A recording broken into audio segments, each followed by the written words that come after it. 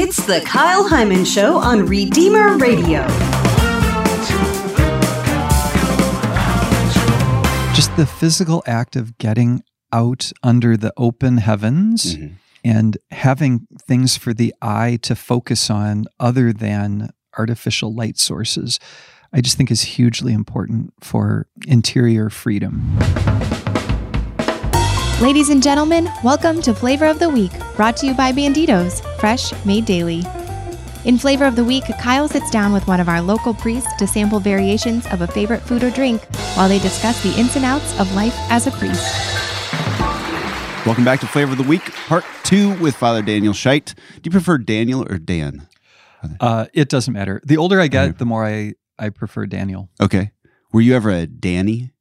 I was until fourth grade, at which time my teacher at Our Lady of Grace School, Miss Anderson, publicly announced to the class that I was no longer Danny, but Dan. Danny, she said, was a kid's name. It's time to grow up. Oh. And I was not consulted about this. Yeah. And I remember feeling really confused and resentful. It was like an Abraham moment. Right. Simon, Peter. Yeah. But I accepted it.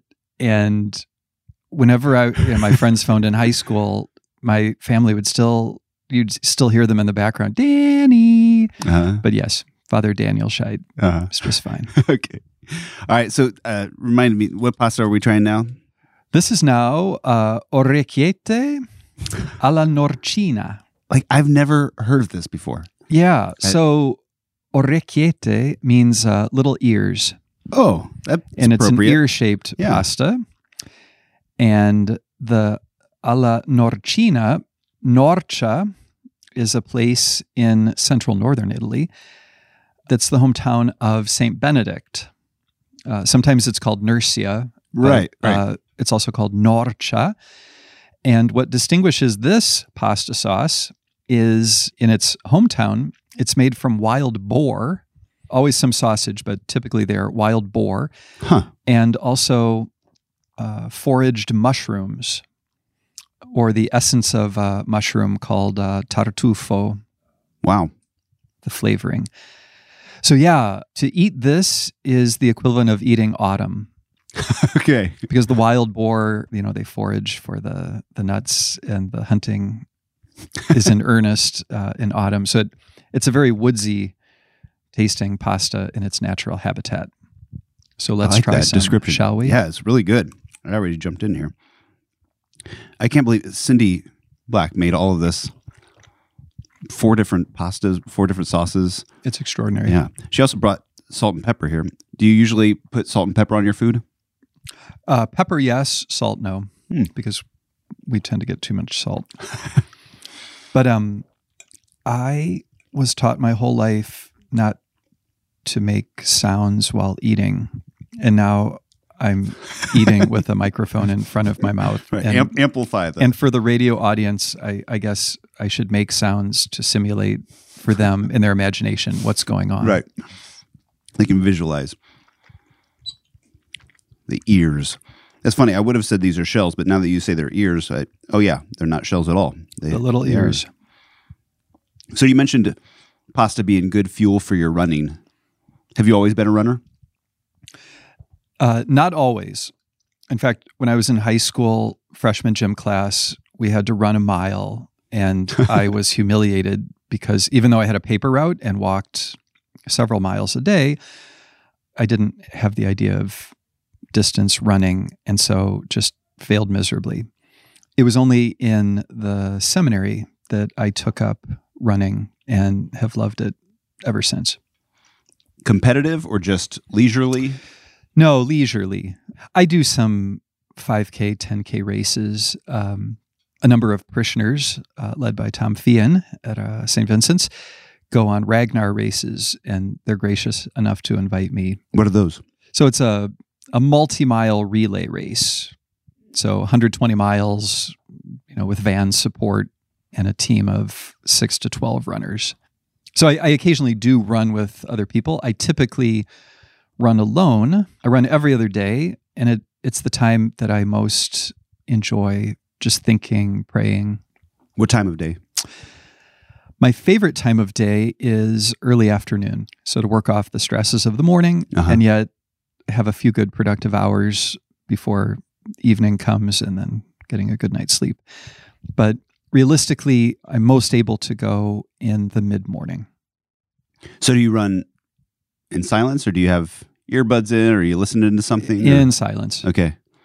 So that's how you get your prayer and reflection time in. Part of it, yes. Right. So what is it that you like about running other than the time to reflect? Because you could do that sitting at your chair. That's right. We live in a time where the body is often used as a shipping container for the brain. We drag the body along with us, and running allows actually the mind and the body to work together rather than being opponents of each other. And the stress that is naturally generated and relieved by running, that physical stress, also just naturally lends itself to the relieving of mental stress. So why do you think you started running in seminary? I just wanted a way to just integrate the body into a life of intense study and prayer. But ultimately, it's for the joy of it. I don't have a utilitarian goal. Obviously, health is a benefit, but when I was in grade school, there was a movie that came out in the 80s called Chariots of Fire. And there's that great line in the movie when one of the runners is asked what he feels when he runs. And he just says, "I feel his pleasure." The he referring to God. So when I'm running, my body is at its happiest. And it's from there that I can think most clearly about the problems of the day or solutions to those problems. Do you think that's a universal thing or something specific to you and some others? I think we were made to run, but I have 3 rules for running. Born to run, maybe? Yeah, exactly. I have 3 rules. One is every other day. So I always take a day of rest so the body can repair itself. The second is I run the same amount so I don't keep increasing my distance. So I do 10.5 miles every other day, which can seem like a lot, but it's just what the body gets used to. And then the third thing is I run at my own pace. So I don't have an abstract goal that I'm trying to force my body to meet. So it takes me an hour and a half to run 10.5 miles. And I've never been injured. And I'm convinced that when people turn something that they love into an obsession, that's when things get pushed beyond their natural limits, and that's when people get injured.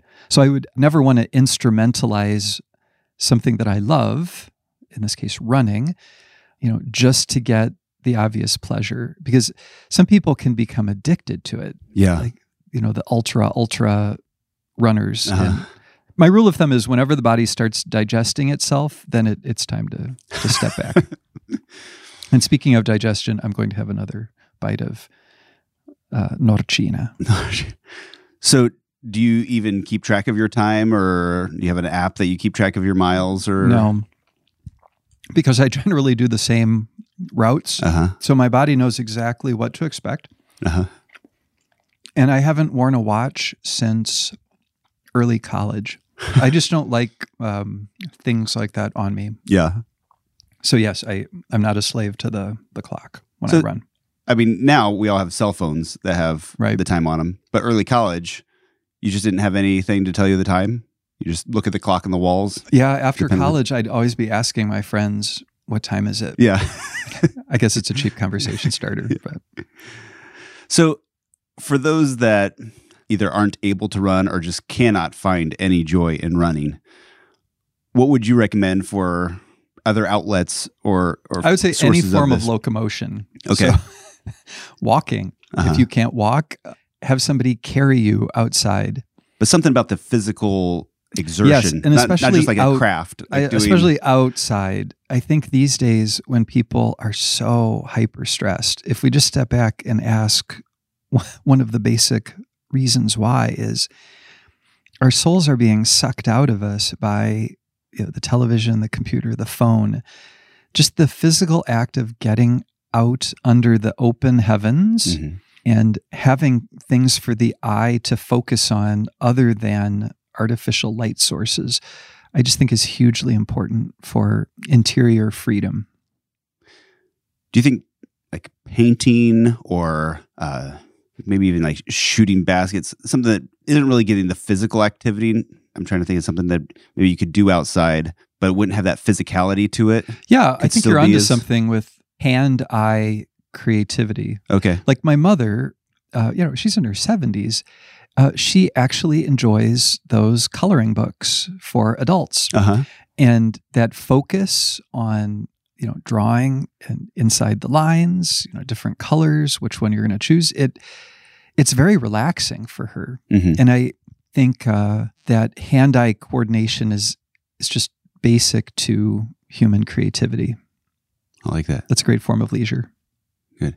Have you had any great epiphanies while running? So my favorite running course ever is at sunrise in the historical center of Rome. Okay. So for example, with Father Terry Coonan, the two of us got up early one morning and we ran the historical center of Rome. And none of the tourists have arrived by that time. So you can have the whole city to yourself. So we would run by ancient monuments like the Pantheon, the Colosseum, having them totally to ourselves. We ran the Circus Maximus, where the runners in the ancient world ran. And then we wrapped it up in St. Peter's Square. And it was just magnificent. It was like a running through time and a running where, generations of people, including the martyrs, ran the race to the finish. So I'm just thinking about 10.5 miles. Why not 10? It's the natural end of the route. Oh, okay. Yeah. I basically found the most comfortable route for me, and then somebody told me it was 10.5 miles. Oh, that's funny. All right. Well, I think this has been good. I'm excited to talk to you about art and architecture. I know that you were involved with the construction and planning for St. Pius X, and of course the oratory here. I don't know what else that you've been involved with, but we'll find out more about that. Maybe talk more about Italy as well. I know you've got a lot of excitement for that country. That's great. Besides just their food. Indeed. And we've got 2 more pastas to try. So out of these 2, which do you think is more favorite? The Norcina. Okay. I love eating autumn. I like that description. All right, thank you so much, Father Daniel Scheidt. Appreciate it. Thanks. To make sure you don't miss an episode, subscribe to this podcast in your favorite podcast app. Until next time, remember to leave room for the Holy Spirit.